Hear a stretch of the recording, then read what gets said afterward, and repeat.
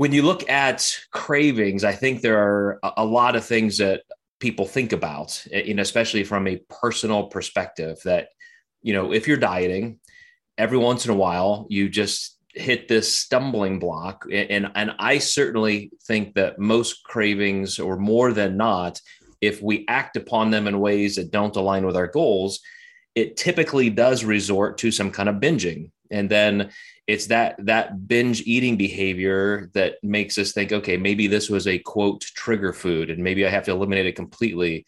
And we get into these pockets of binge or binge and then shame and guilt, and then binge and shame and guilt and more restriction, and we go back and forth.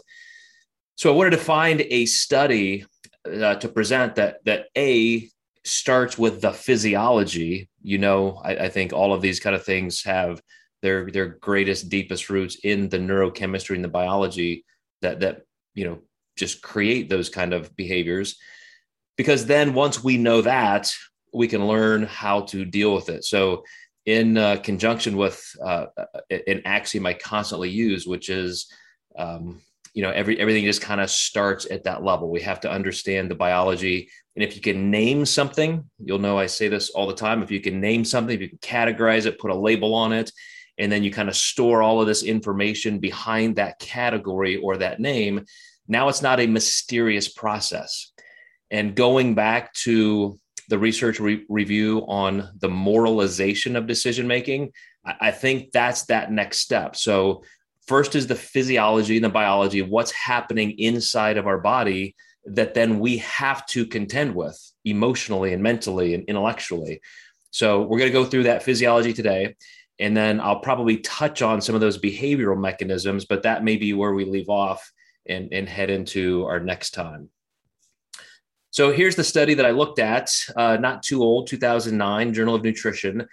Sugar and fat binging have noticeable differences in addictive-like behavior.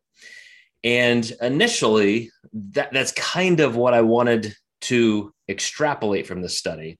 And that's why I titled my post, and literally the name of this, Cravings, fat versus sugar, sugar versus fat.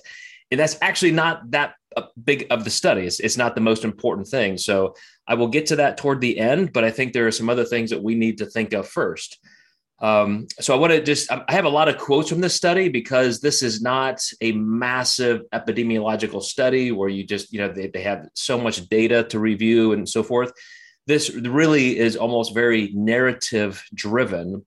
And these researchers, I would not call this a meta-analysis because they actually did some studies here, but they had an incredible amount of citations and relied heavily on other research that has been done, because a real hypothesis is, as I said, that some foods affect the brain and neurochemistry and therefore behavior more than other foods.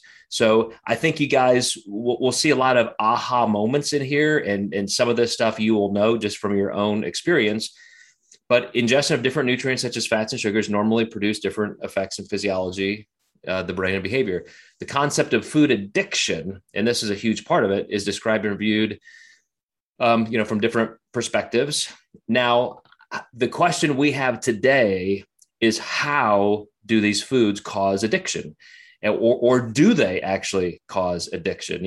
Are there true behavioral traits that you could say, hey, that's exactly what happens when somebody gets addicted to heroin or something like that? So fat and sugar share certain neural pathways for reinforcement of behavior, including the mesolimbic dopamine system. And there are a lot of brain structures. You've heard dopamine used a lot, probably in recent years, just in any different headline you might read with health and motivation. But there are a lot of structures in the brain that are affected by that whole dopamine system. When these nutrients, meaning the fats and the sugars, are consumed in the form of binges, they can release excessive dopamine, which then causes compensatory changes in those areas comparable to the effects of drug and abuse. So one of the things we're going to look at is how much, like if I really eat sugar, does it cause that? Remember last week when we were talking about artificial sweeteners, some of the questions that came up afterwards were very dose specific. Okay, if this causes gut microbiome change, or this can cause, if you remember, this is very similar because the same dopamine system is what we talked about last week. When you can taste something that's sweet, even though there are no calories there, it's the taste of it that then flips that dopamine system to where in both an interesting kind of a pro and a con, when you taste it, your body gets this massive craving for more. That you're going to see that come up this week. But also in terms of that dopamine system, when you get those actual calories, it typically sates you. So the whole leptin and ghrelin, axis reinforce the fact that you're now getting calories. You tasted it, so it piqued the cravings for more.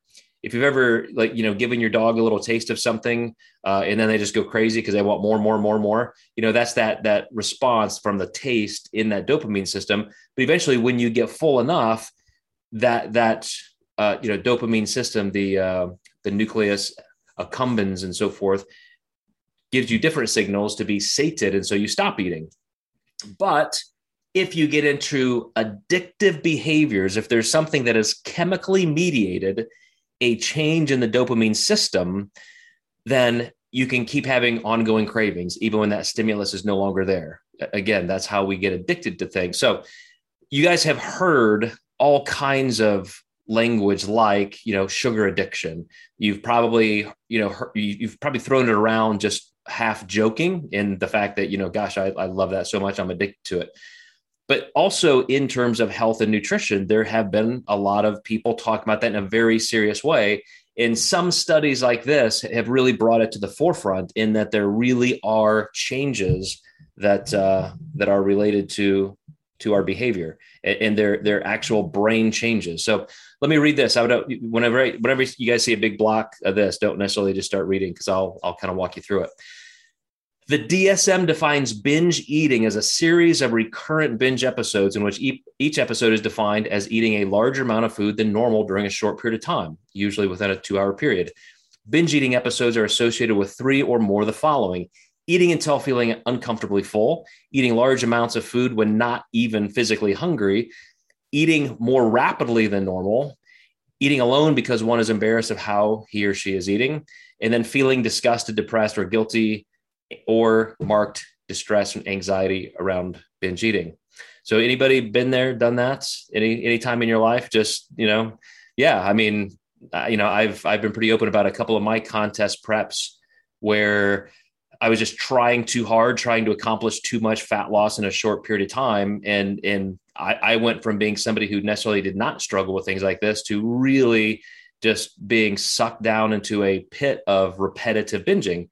And then as soon as you're, in a different stimuli, that can change. But if you recall last week, just again, I'm going to kind of bounce back and forth because there are some interesting correlations with this whole dopamine system. One of the things with aspartame or just artificial sweeteners, because they are so sweet, you're going to see some direct parallels to this. And if you recall, almost instantly from the time you start ingesting a certain amount of artificial sweetener and you're getting those gut microbiome changes, and you're probably also getting some changes in the neurochemistry with dopamine, then you also start seeing changes in blood clearing. Remember, we talked about hormones that were, regarding glucose disposal and so forth, almost creating a pre-diabetic state, all with this supplement or this food additive, a sweetener, that you would think it's just innocuous. There are no calories here. It's supposed to be faking my body out in a good way because it just mimics sugar, but there are no calories. And yet there were profound systemic bodily changes. So when we consume sugar, the good part of last week's talk is I said, at least when you have that positive energy balance going up, even though you have that sweet taste, that positive energy balance going up is what makes you sated. And then you stop consuming it. But if you go further, we're going to see some of the chronic effects. So first of all, one of the things that we have to discuss is, what would people binge on? And, the title gives it away, talking about fats and sugars. but we're typically going to binge on high energy rich foods. They even made the joke, as I've often done in podcasts, that people don't binge on broccoli. We don't binge on, oh gosh, I had way too many cans of tuna fish today. We don't binge on things that just don't give us that massive dopaminergic surge of feeling great, that sense of euphoria that you get from sugar or cocaine or heroin or something like that. So I think everybody should just kind of intuitively know through your own experiences, sugar is kind of the catalyst. I will just kind of let the cat out of the bag and say that fat doesn't have nearly the same impact, but it does play a role. So binge eating is a multifaceted behavior with emotional and cultural components that are difficult to reproduce with animal models, which is a great thing. This particular study was an animal study because they weren't necessarily interested in all of those cultural behavioral type components that could feed into this. They just wanted to see the physical response. We're going to give these rats that have 94% the exact same DNA as humans, this particular thing, and then we're gonna construct the study in a way that we're comparing control groups to a baseline group, and we're going to see what happens. But they're much more able to test the physical response.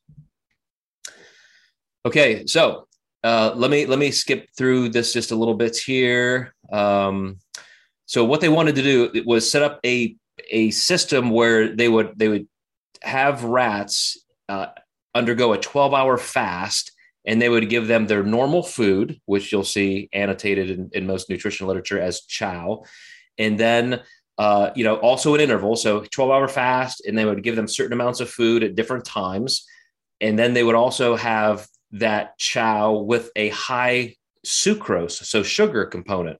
So their chow mixed in with sugar, so it's just a lot sweeter than normal.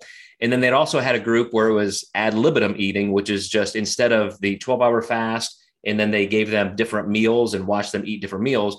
But one group, they just had that food out and they could eat as much as they wanted. And they wanted to see exactly what would happen, interestingly, even with a little bit of time.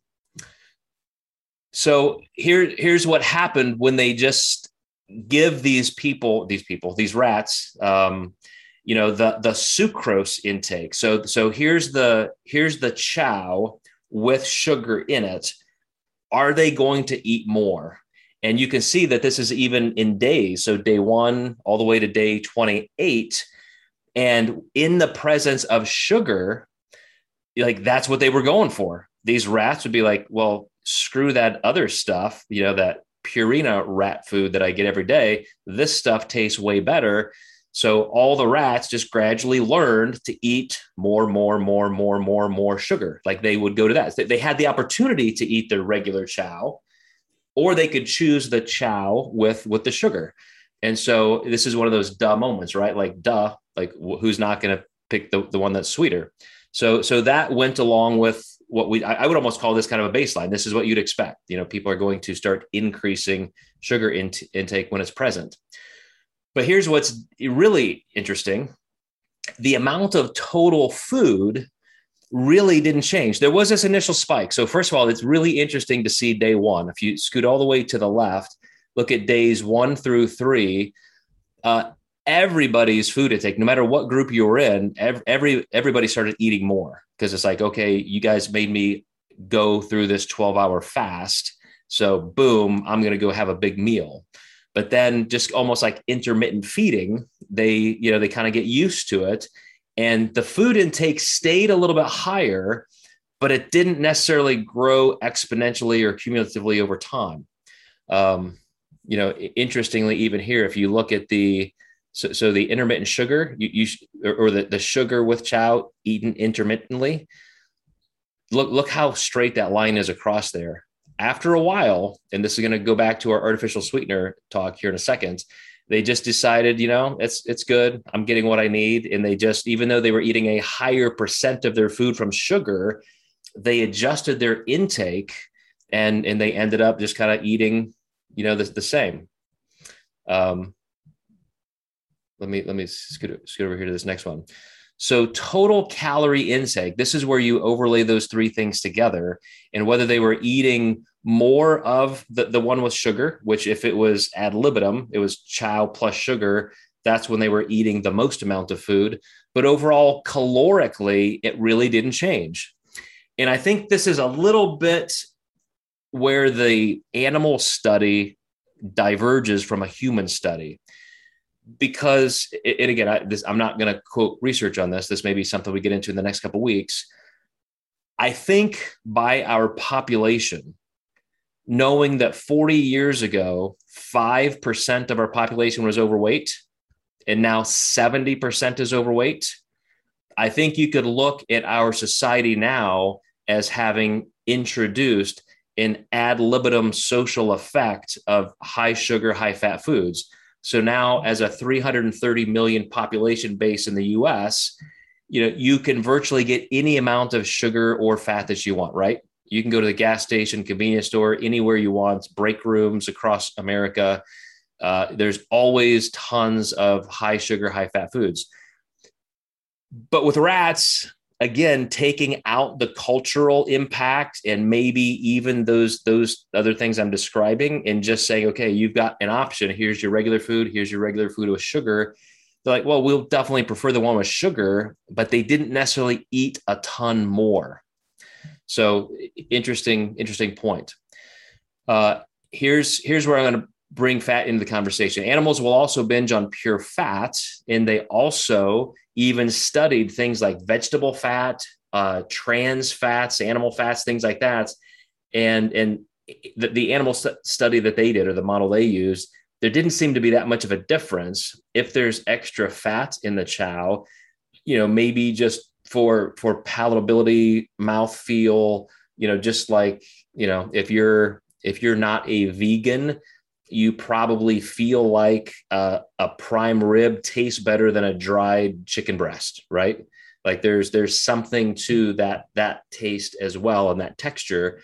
But at the same time, once they kind of got the taste of that, it wasn't something that went on long term. And so physiologically, their assumption was, and you'll see it bears out here in the study, that there's just not the same kind of neurochemical brain change. There's not this dopaminergic drive to continue the cravings for fat. It's like, oh, here's a fatty meal. That tastes good. I'll eat more of it. But you don't necessarily want to binge on that. Again, I don't know a lot of clients over the years who have said, man, Joe, once I got that first egg yolk, I couldn't stop, and I ate 2 dozen eggs. Or, I had that 4 ounces of sirloin with my salad and a cup of rice, and I just ate 16 more ounces of steak.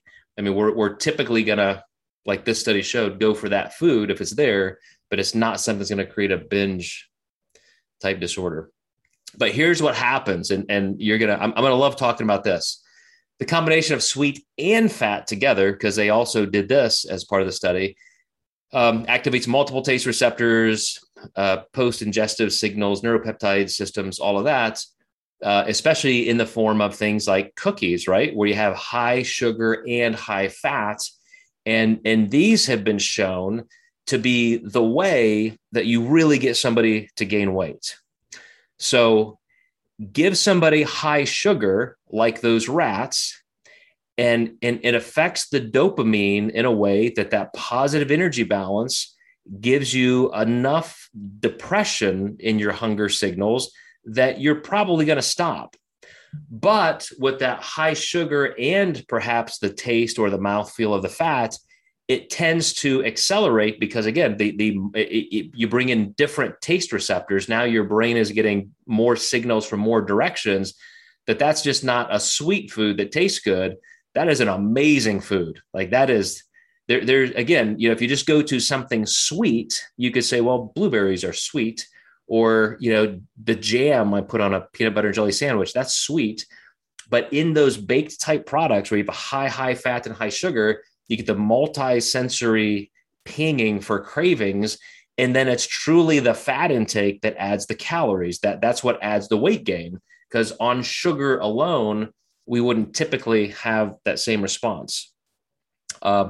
One other interesting point here, by week 3 of access, the binging behavior is most pronounced. And at this point, these rats were consuming 58% of their daily energy intake during that 2-hour period. So they're almost going through that intermittent fasting window of 12 hours, and then they would have almost 60% of their food in that next meal as almost a little binge. And then that kind of sated them, for a while, if their calories were going to truly come back down. So here's where this comes out in terms of just showing clinically the actual weight gain. So again, unlimited amount of regular food, just chow after that 12-hour fast. And the rats gain just a little bit. It's like, little bump in there because they're not used to that hunger. They eat a little bit more, but then they stabilize. Then you add the unlimited, sweet and fat. Then you restrict it a little bit, and now you're only giving them that sweet and fat combination Monday, Wednesday, and Friday. And you'll see now it kind of peaks because it's like now they're kind of looking for it. They're not getting it. So the next time they see it, they're a little bit more excited. And then, all the way to just after the 12-hour fast, the getting the daily sweet and fat was even higher. So it almost looks like if you have somebody, this kind of ties back into flexible dieting. And I think you'll recognize this from other studies. If you allow yourself certain foods psychologically and physically, if you tell yourself mentally and emotionally, there is no food off the table. I am not, in a self-imposed way, completely restricted from eating anything in the world. I can eat anything. That important tenet of flexible dieting is critical. And you see it right here, even in rats, given the food options right there, as long as they're constantly there, they don't feel a sense of scarcity or restrictedness, they didn't gain that much weight. But you start restricting their food intake, and then you only give this to them occasionally. And guess what? You cause binge eating disorder. You get those animals, these rats, to start seeking it out and feeling these cravings differently and acting on these cravings differently. So here's how it really correlates to the kind of opiate addiction model. Recent clinical studies suggest that carbohydrates can have abuse potential for carbohydrate cravers. Likewise, craving-related changes in response to palatable foods have been identified using brain imaging techniques, and these changes are similar to those seen during drug cravings like heroin. So coming back to dopamine, I'm going to go through, and I don't think it's important at all for you guys to know these things, but I'm going to cover like some of the structures and why this is a perfect overlay with drug addiction. So first of all, just on the psych side, if you say, okay, here's what people who display food addictions have in common with people who have an actual drug addiction. You even see opiate-like withdrawal from some of these rats. Like they would actually start shaking. Just in the narrative of the study, it was interesting seeing some of these details. But they literally start behaving as you get these rats slowly addicted to binging on sugar. Really looked like all the classical symptoms of somebody who is addicted to a narcotic. But on the neurological signs, and I know this is super small, I had to minimize it to get it all on this graphic. Things like I mentioned, the nucleus accumbens, they're in the striatum itself. There are all these structures. What is that one? The ventral tegmental, I think, area. All of these things are the tissue structures of the mesolimbic dopamine system. So all of this verbiage here just to say that the very chemical dopamine and its precursors acts on certain receptors in your brain, just like everything insulin, for example, there are like 5 or so, I think there are 5 different body fat receptors for body fat cells. So body fat cells are unlocked by certain hormones and peptides. So if we're going to release body fat into the bloodstream to be used as energy, anytime you've ever lost body fat, it's because of these interactions. There are cell or tissue receptors for certain signal mediators like hormones, and that's how you get things to happen. That's how chemistry is produced in the body, chemical reactions. So here's the bottom line. There are tissue level, cellular level changes in the brain when we eat sugar, especially in binging amounts. A small amount. I'm going to go back to something I started saying a couple minutes ago.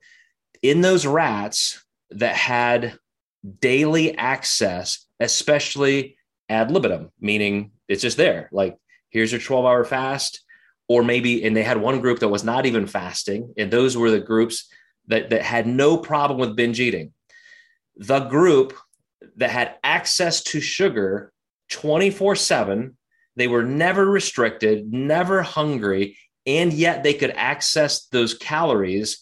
They just didn't create the same binging episodes as the ones that were both restricted and then had intermittent access. So they were hungry, and then they just made the decision. They could only make the decision once in a while to eat the sugar.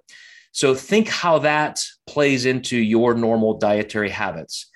You're dieting, you're just crushing it, whether you have some kind of performance goal or event or not, you're just doing it for your health. And you decide, I'm just not going to eat sugar because sugar is bad, bad, bad. And so in your mind, psychologically, you've already got that mantra playing. And then every once in a while, though, there it is. Coworker brings in donuts. It's your child's birthday. There's birthday cake. Now, like the rats, you've been restricted. Now you have access to it if you want it. What's going to make you not engage in a binge?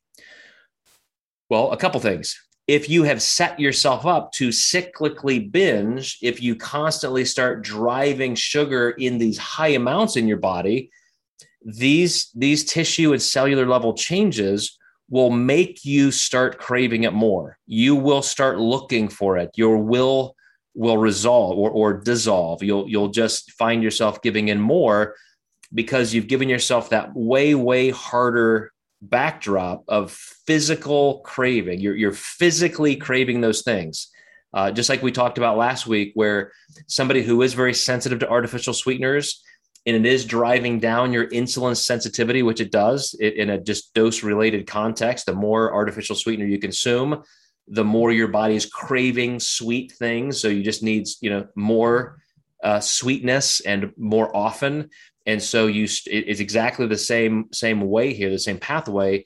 You start eating more and more. But the interesting thing is, you've probably heard of studies that showed if people have a little bit of something they like every day, they will binge less on it. I think that's a perfect correlation to this rat study. I've had clients, for example, who would say, Joe, I just remember this person like it was yesterday. She said, I need to have one piece of dark chocolate every day. Like, if you let me have that, I can do this. And I said, well, clearly I'm not going to say no. I mean, just like I said, the tenet of flexible dieting is to be able to do those things. So there are some people who might feel like they don't have the willpower to not binge on something after that. But studies show those people who have more of that internal moralized decision-making compass, if they let themselves have it, there's never that scarcity moment. And therefore, they can have a consistent small amount of sugar without activating this enhanced physiological addiction model. So I hope that makes sense. I'm getting a little wordy there. But let me get back into how this overlay was kind of confirmed. Briefly, rats given daily intermittent access to sugar and non-purified diets escalate their sugar intake during the first hour of daily access, which is what we define as a binge, something I mentioned earlier. And then the sugar binging rats showed signs of opiate-like withdrawal, especially. So this is something I skipped. I think I missed this on one of the previous slides. That if you know, let's see, somebody is not muted. I can't see everybody. So if you guys want to check real quick and make sure you're USSB. I think I got her. All right. So the The interesting thing that has to be mentioned is that once they had these rats in an addictive state, these changes were something they could see in their brain, especially with an fMRI. Uh, and so they could say, okay, we now have this opiate type scenario. They could use the anti addiction drug that you would normally be only used for opiates, naloxone, and they were able to show that there was an antagonistic effect. So again, these same withdrawal symptoms that you would see, chattering, I like the way they say forepaw instead of like hand, head shakes and so forth. They were able to use this opiate antagonist and have the same impact as if they were addicted to cocaine. So you probably heard just in pop culture, pop diet culture, pop psych culture, people relate sugar addiction to cocaine addiction. This is one of those massive affirmations of that, in that you can literally treat food addiction in the same way and you get that same response because you're acting on those hypersensitized dopamine receptors, where internally now your brain is just peaked in a way that you're constantly looking for sugar or that sugar fat combination to satisfy that dopaminergic urge, which is, always looking for reward or the anticipation of reward. And this I think was a huge finding, even though it's almost not what we're focused on, because we're not going to all go get like anti-addiction drugs to work on eating, but it shows how serious that can be. But again, something I mentioned earlier that fat alone just didn't do this, and I think you can see why. It's not the same. I think in some kind of evolutionary way, we seek out sugar because it gives us instant energy impact. We just don't have those same cravings to go eat fat because you don't necessarily find a lot of that in nature just alone. So I think that's just a long-standing evolutionary product. Okay, so here's what they said in conclusion. We began this article with a discussion relating binge eating to obesity. Indeed, the findings with animal models that have been presented suggest binge eating of sugar and possibly fat, probably combined, may have addictive-like properties. However, sugar binging does not affect body weight. So in rats, sugar binging does not affect body weight, but a combination of sweet and fat does, and that's where they resulted in a higher body weight. So their conclusion is that yes, this is an addictive, a physiological addictive problem. You could probably start treating it like that if we wanted to. I'm not aware of people who do that yet.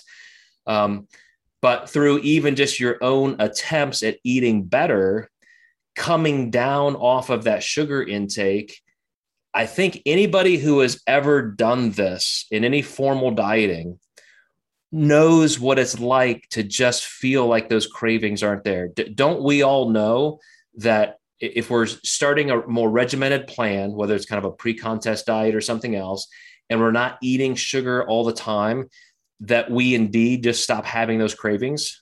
And a lot of us may kind of point to our own self-control or creating better habits. But it's very interesting that you're literally changing the physiology of your brain so that your brain is not forcing you or pushing you into those cravings, because the power of that physiological drive of the dopamine system, that is more than you think.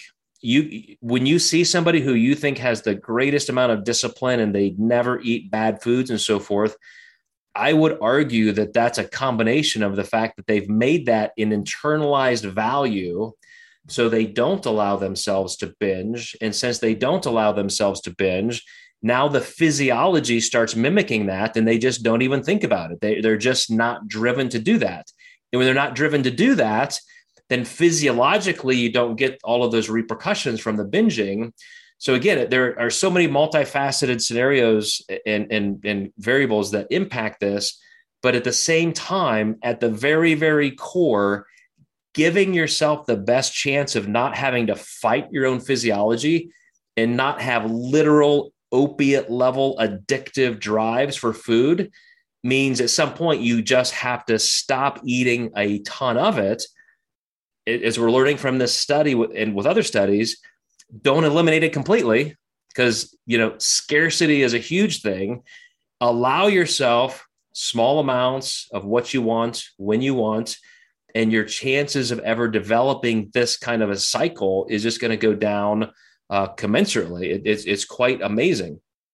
So I guess I'll stop there. Anybody have any questions before? I guess I'll kind of get out of here, and I'll refer back to some of the slides here if you guys have questions on them specifically. But any thoughts or questions so far is just an introduction to the neurophysiology of cravings and how it really does become an addictive pathophysiological state. Kevin, open us up. Anything that you know from your side on just the pharmacology of it, or things that you tell patients? Any of this surprise you? No, definitely not. And of course, I'm biased and have read a lot of the literature already, and the terminology of hyperpalatable foods and what that can insinuate from a behavior standpoint is just that it's the combination of the carb fat that is really having an issue, if you will, or having a triggering effect. But it's not all surprising. With as far as the medication, I'm drawing a blank on, but there is I'm drawing a blank on the name, but there is a property of impulsivity involved in terms of the mechanic of blunting that for patients that may have issues with some type of emotional eating. And I say that loosely because that can be quite an umbrella term, but nonetheless, the impulsivity, the trigger, whatever you want to call it, I tend to not say addiction, just because there is a difference between medical addiction and food addiction, if you will. But nonetheless, the symptoms are real. The triggering, the impulsivity is there, and that's what needs controlled a little bit more in this context, a little bit more intensely than just coaching. Although that's best too, but you need some medication sometimes. Well, what's on the horizon as well. I saw this podcast yesterday, or this news segment, and from what I understood, there are only a handful of people who have received this surgery because it's somewhat experimental or new enough. And for drug addicts, again, when you look at something like heroin, and heroin, cocaine is driving that same dopaminergic system, they have started implanting electrodes, in some of the brain structures, probably, that we're talking about, maybe even the amygdala. And so they get the sensation, almost like a pacemaker for your heart, the stimulus that would tell your brain, okay, we've got enough dopamine, like we don't have to constantly be in hunt mode, like searching and trying to impulsively satisfy these cravings for whatever, sugar, heroin, shopping, everything else you can be addicted to. And these guys who are being interviewed, they said it was just like a game changer. Like from day one, you wake up from surgery with those structures in your brain being tamped down in terms of that urgency. They were like, it was like I was a different person. Like, it was unbelievable. I just don't have these cravings anymore. So until we can all go just change the entire scape of our brains by having these, cosmetic, quote unquote, surgeries, elective surgeries just for fun, there are medications you can systemically, if you feel you need it, anti-addictive type interventions. But at the same time, well beyond that, 90% of us, it is a crisis of our own making. If we control those things, if we bring those foods down, and we know some of the stuff. I started this whole talk by saying that if we just know these mechanisms, if we know the names of these structures, if we can visualize that, if we can go to a chart in a PowerPoint to say, okay, this is what's happening. Now, when I engage in this behavior, I know it, I can feel it. That now gives me a sense of control. If I can name it and see it and visualize it and I understand it, now I can change it. And so that's where I think it's really helpful. I'll go back to what you just said, Kevin, with the sugar versus sugar and fat. Again, sugar alone, think of a food that's just sugar, because that's the big offender. That's what piques the dopamine craving. Like, I've got these little packets of Welch's or Mott's little fruit snacks over here, like 50 calories with, maybe 10 or 12 little gummy bear type things. That's, mostly juice. I'm sure it has some high fructose corn syrup, et cetera, but there's no fat. It's not a cookie. It's not cake. I can have one of those pre-workouts, or maybe I'm starving in the afternoon and I think, well, I don't want to eat a whole meal. I'm going to have dinner pretty soon. So I just have one of these things, and it satisfies that quote craving for sweetness. Now I have this little positive energy balance bump in my bloodstream and I'm good. But if I reach for a cookie, and then something that you said, Kevin, the hyper palatability of the sugar plus the fat, oh man, now I got to have two. Now I've got to have three. Now I've got to have six. Like that, it's so hard to binge on pure sugar, just like we saw in the rat models. Eventually, it's like, okay, it's sweet, it's good, but I'm full and I'm done. So I have to say, clinically, as a coach, when I can get somebody to bring their fat intake down, as we know, we've done plenty of research reviews on fat versus carbs and keto versus higher carbs and all that. But if I can say, look, if we just keep your fat down, but we let your carbs still remain reasonable. And, with flexible dieting, we can include a little sugar here and there. You can have some foods that are, just quote, perfectly healthy, not off the table. Those people just lose weight faster. And I think this is a big part of it. You really eliminate that need for cravings. You don't get into those binge cycles, because the binge cycles increase your cravings, the dopamine signaling. And so I think it's just critically important as a tenet of your dieting to say, okay, I will allow myself anything. I can eat anything any day I want, but because I have these goals and I want to stay aligned with my goals, I know that a higher carb, lower fat diet works better on every single level. Now that even coincides with this study with addiction and cravings.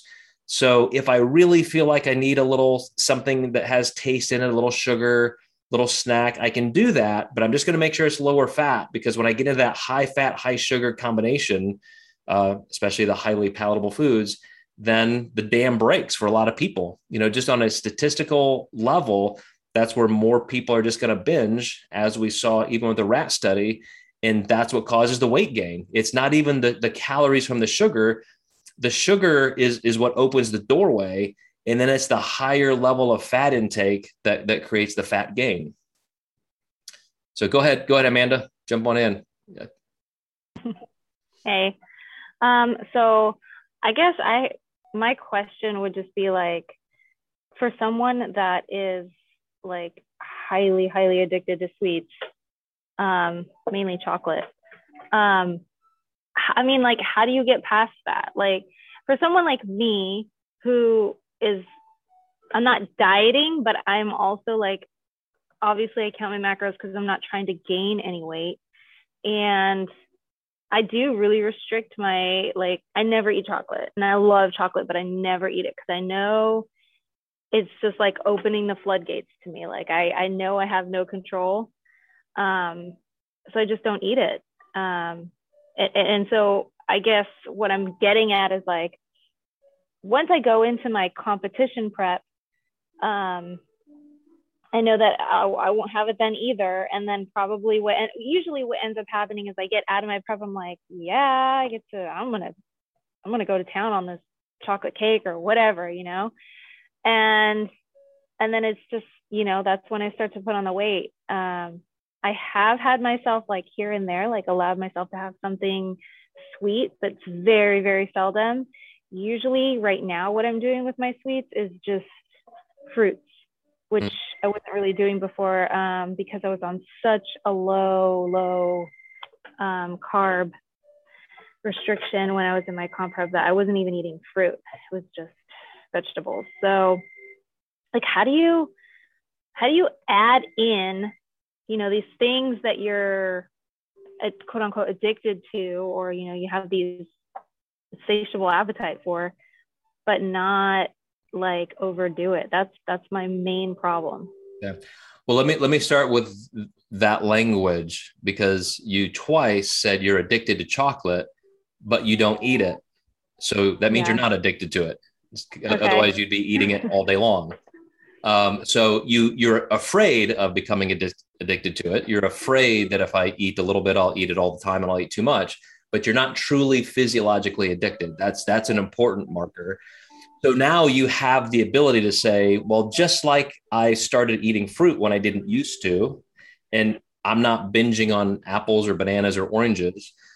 Maybe if I do start allowing myself a little chocolate, once it could even be, because again, you have a neocortex that can, manage a lot of this, as long as the physiology isn't pushing you too far.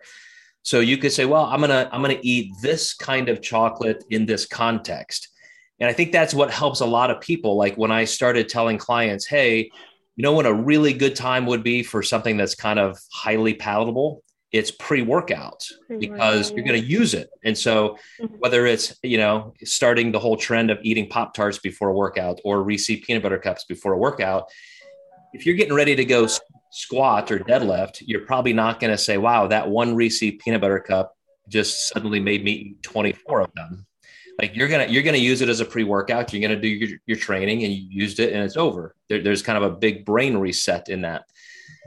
So that's one context. Or just like my clients who said, I just need one per day. If I have an individually wrapped Dove's dark chocolate, and I know I can have that after dinner every day, I'm as happy as a clam. Like just give me that and I'll be fine. Again, that was a decision she made. So objectively, cognitively, in a moral psychology way, she encoded that in a value. So she made that decision one time. I am making this decision today, and it's what I'm going to do. Then she let the habit kind of set itself psychologically. So, I think that's a good test for you to be able to do something like that. But I would also tell you this, as somebody who's probably kind of sensitive to this stuff, because I don't know, I'm just genetically a fat little kid in a bodybuilder's body. If I truly have one, if I have to unwrap a miniature Reese peanut butter cup, go through all of that work to get one, and then I have to do that again to get two, eventually I'm going to be like, okay, I've had 3 or 4, like that's enough. But if you give me a 2-pound Reese peanut butter cup and I just break off a little chunk and eat that, it's awful easy to break off another little chunk. And maybe this chunk got a little bit bigger this day, but there's just something about being able to define that intake, and just that those little tiny steps of accountability are helpful. So I would look into something like that as you're going to try like a daily dosing of something like that. Do you think that like even just doing like people have like their cheat, they call it the cheat day, where they just have like one thing that they allow themselves once a week, would be better than to say like a small daily thing? I think so, especially because again, you make that cognitive decision.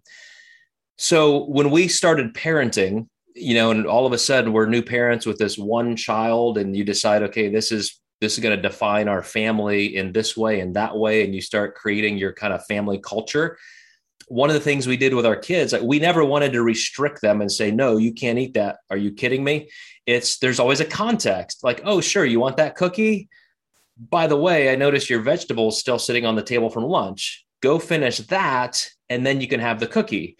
And one of the things we did was, we had ice cream night. Those of you who've known me for a long time, especially through those child rearing years, like I love ice cream. One of the most fun, endearing connections I had with my dad, although obesity killed him, so, we kind of broke that connection, would be like almost every night having a bowl of ice cream. Like my dad would come home late from work, he'd eat dinner, and then it's like he's bringing this thing to the couch, this bowl of ice cream that looks like it's this high, and it's got all kinds of whipped cream and Hershey's chocolate syrup in there. And so that's one of the reasons why I became a fat little kid. Like by the time I was 12 years old, like I was a fat kid. Shocking, right? When that's what your parents let you do and model for you, that's what I did. That's how I ate. So when we started, raising our kids, we made fun things like that. And Amanda, I'm not sure if you're still listening. I know you had to run there. that's why I think it's a great idea to say, well, this is part of my one, I have one free meal a week or something like that. That's when I'll have a dessert. And so I still kind of think that way at heart. A lot of the things I do with myself, it's to limit it to those contexts. This is when I eat this food, this is when I don't. So, we can still volitionally make those decisions until we get to the point where it's truly an opiate level crisis addiction. That's when you have to have some kind of sentient intervention. But to get away from that, to never have to deal with it, some of these little steps we're talking about really, really help. Were you going to say something, Tiffany? Yeah, so I had a client call yesterday, like a follow-up. My client said, I go to my psychologist and I was talking to my psychologist about my macros. And I said, okay. And she said, my psychologist said I should really like double my fat for my hormonal health, and decrease my carbs. And like I'm sitting there on the phone and I'm so thankful that it was not a video. It was just a regular phone call. So I said, if it worked like that, we would do that. Like, as nicely as I could say that without making anyone seem kind of dumb, I said, do you want to eat like a bunch of oil in your food and butter toast every day? And she was like, no. And I said, well, then how are you going to consume this extra fat if we went this way? If this is the direction you want to go. If you want to go more towards calories in, calories out, if you want to eat less food, I said, we could adjust in that direction. But as far as hormonal health, that doesn't help you hormonally. Correct me if I'm wrong there. No, I wish this psychologist knew as much about physiology as he or she did in psychology, because they would know that that's just not true. They just gave patently wrong advice. Right. And I said I've kind of noticed that as like a mainstream media, more like a social media thing than anything else, more of like that. So I know that wasn't 100% applicable to what we're doing right now, but I wanted to ask you about that, make sure I was right. Number one. Somebody like this may have even read an article that was not very scientific, but very biased, or they're just reading headlines. And, since ketogenic dieting is still the most popular way to think, even professionals like that just get sucked into reading a couple of headlines and say, oh, that must be true. I'll just dump this on a client, if it's helpful. But I will circle back to where I wanted to make this applicable, which is female hormones, if you will. I have clients that they tell me, oh my gosh, it's this time of the month. Like all I want to do is eat everything in the house. And I guess kind of the way that I found to combat that is I'm like, have you tried the protein mug cake recipe? It takes 1 minute. I sent you that protein. Have you tried that? Like, or finding a workaround it. And for some reason, like they might not listen to me for a little bit, but then like 2 months down the road, they're like, hey, I did take your advice and that did help me curb that. Or, just finding some kind of workaround. Because I find that if you have some kind of game plan, like something on paper, like we were talking about earlier, as far as mindset goes, if you have something on paper to look at, like it's so much better to like break that habit, if that makes any sense. Yeah, I have mostly female clients. I have like one guy right now.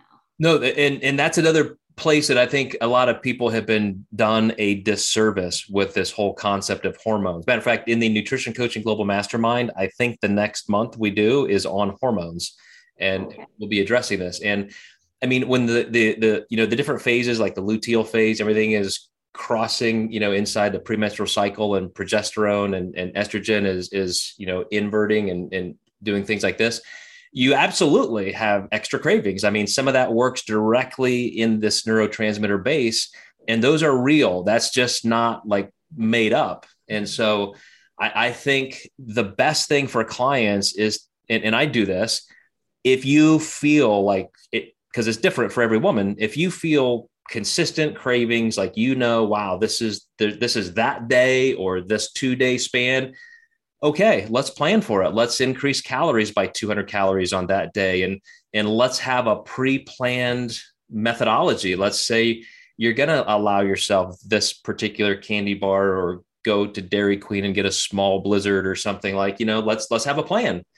And I would much rather have somebody execute something that's physiologically driven. And again, instead of being restrictive, which will then make it worse, and then we can just move on. It's a subtle decision, because satisfying those cravings in that way physically, where now you're giving yourself that little bit of sugar your dopamine system is craving, it's over. Like, you fixed it. That was the answer. And then you can move on. You don't have to keep working against those cravings. You don't have to binge 10 different times. It's just, man. Right. I do my best to look for like the patterns, because I look at their food logs. I'm like, okay, well, I can see a good solid 2 months. I can really start seeing the patterns of where it comes from. And then we start to address and like rein things in.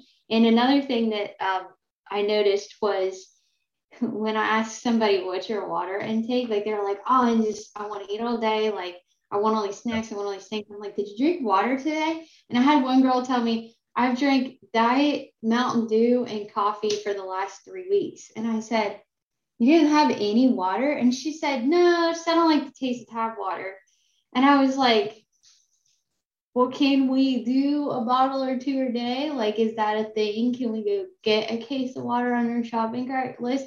And when she started adding in water, she was like, huh, like that, like mind over matter. I'm like, you might be thirsty, like, or not thirsty, but dehydrated. I can only imagine your insides are like, oh, give me some water. And I know that's a really silly thing to think about, but I'm always like, what's your water intake?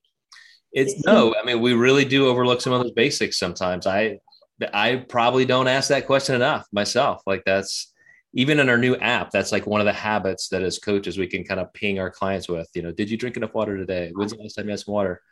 So we'll have to program some of those things in when we get everybody inside this app. But all right, guys, I'm gonna stop with this. I will just, one of the things I skipped over is that when you're in this physiologically addicted state, and so you've been used to binging, so you have a lot of sugar, and then you try not to, and then you have a little bit more, and you're using those highly palatable foods, and you kind of find yourself in this cycle. Just having been, just the status of being there, these rats, I don't know if you read this through my slides, had a 23% increase of that whole frantic scene of like pressing the food bar. So these rats who know, like, you press on this lever and you get a treat or something. And then sometimes they won't have the treats come out. And so a rat will go over there, they'll tap it. Oh, it didn't work. And they'll go on. These other like narked out sugar fiend rats are there going, just hitting it over and over again, because they're like frenetically addicted. And so that's another sign of a physiological addiction, because if you didn't have that status inside that dopamine system, it wouldn't drive the behavior to do that. So again, just another reason to really pull down and do anything you can to avoid those binging episodes that really fortify you into physiologically addictive states.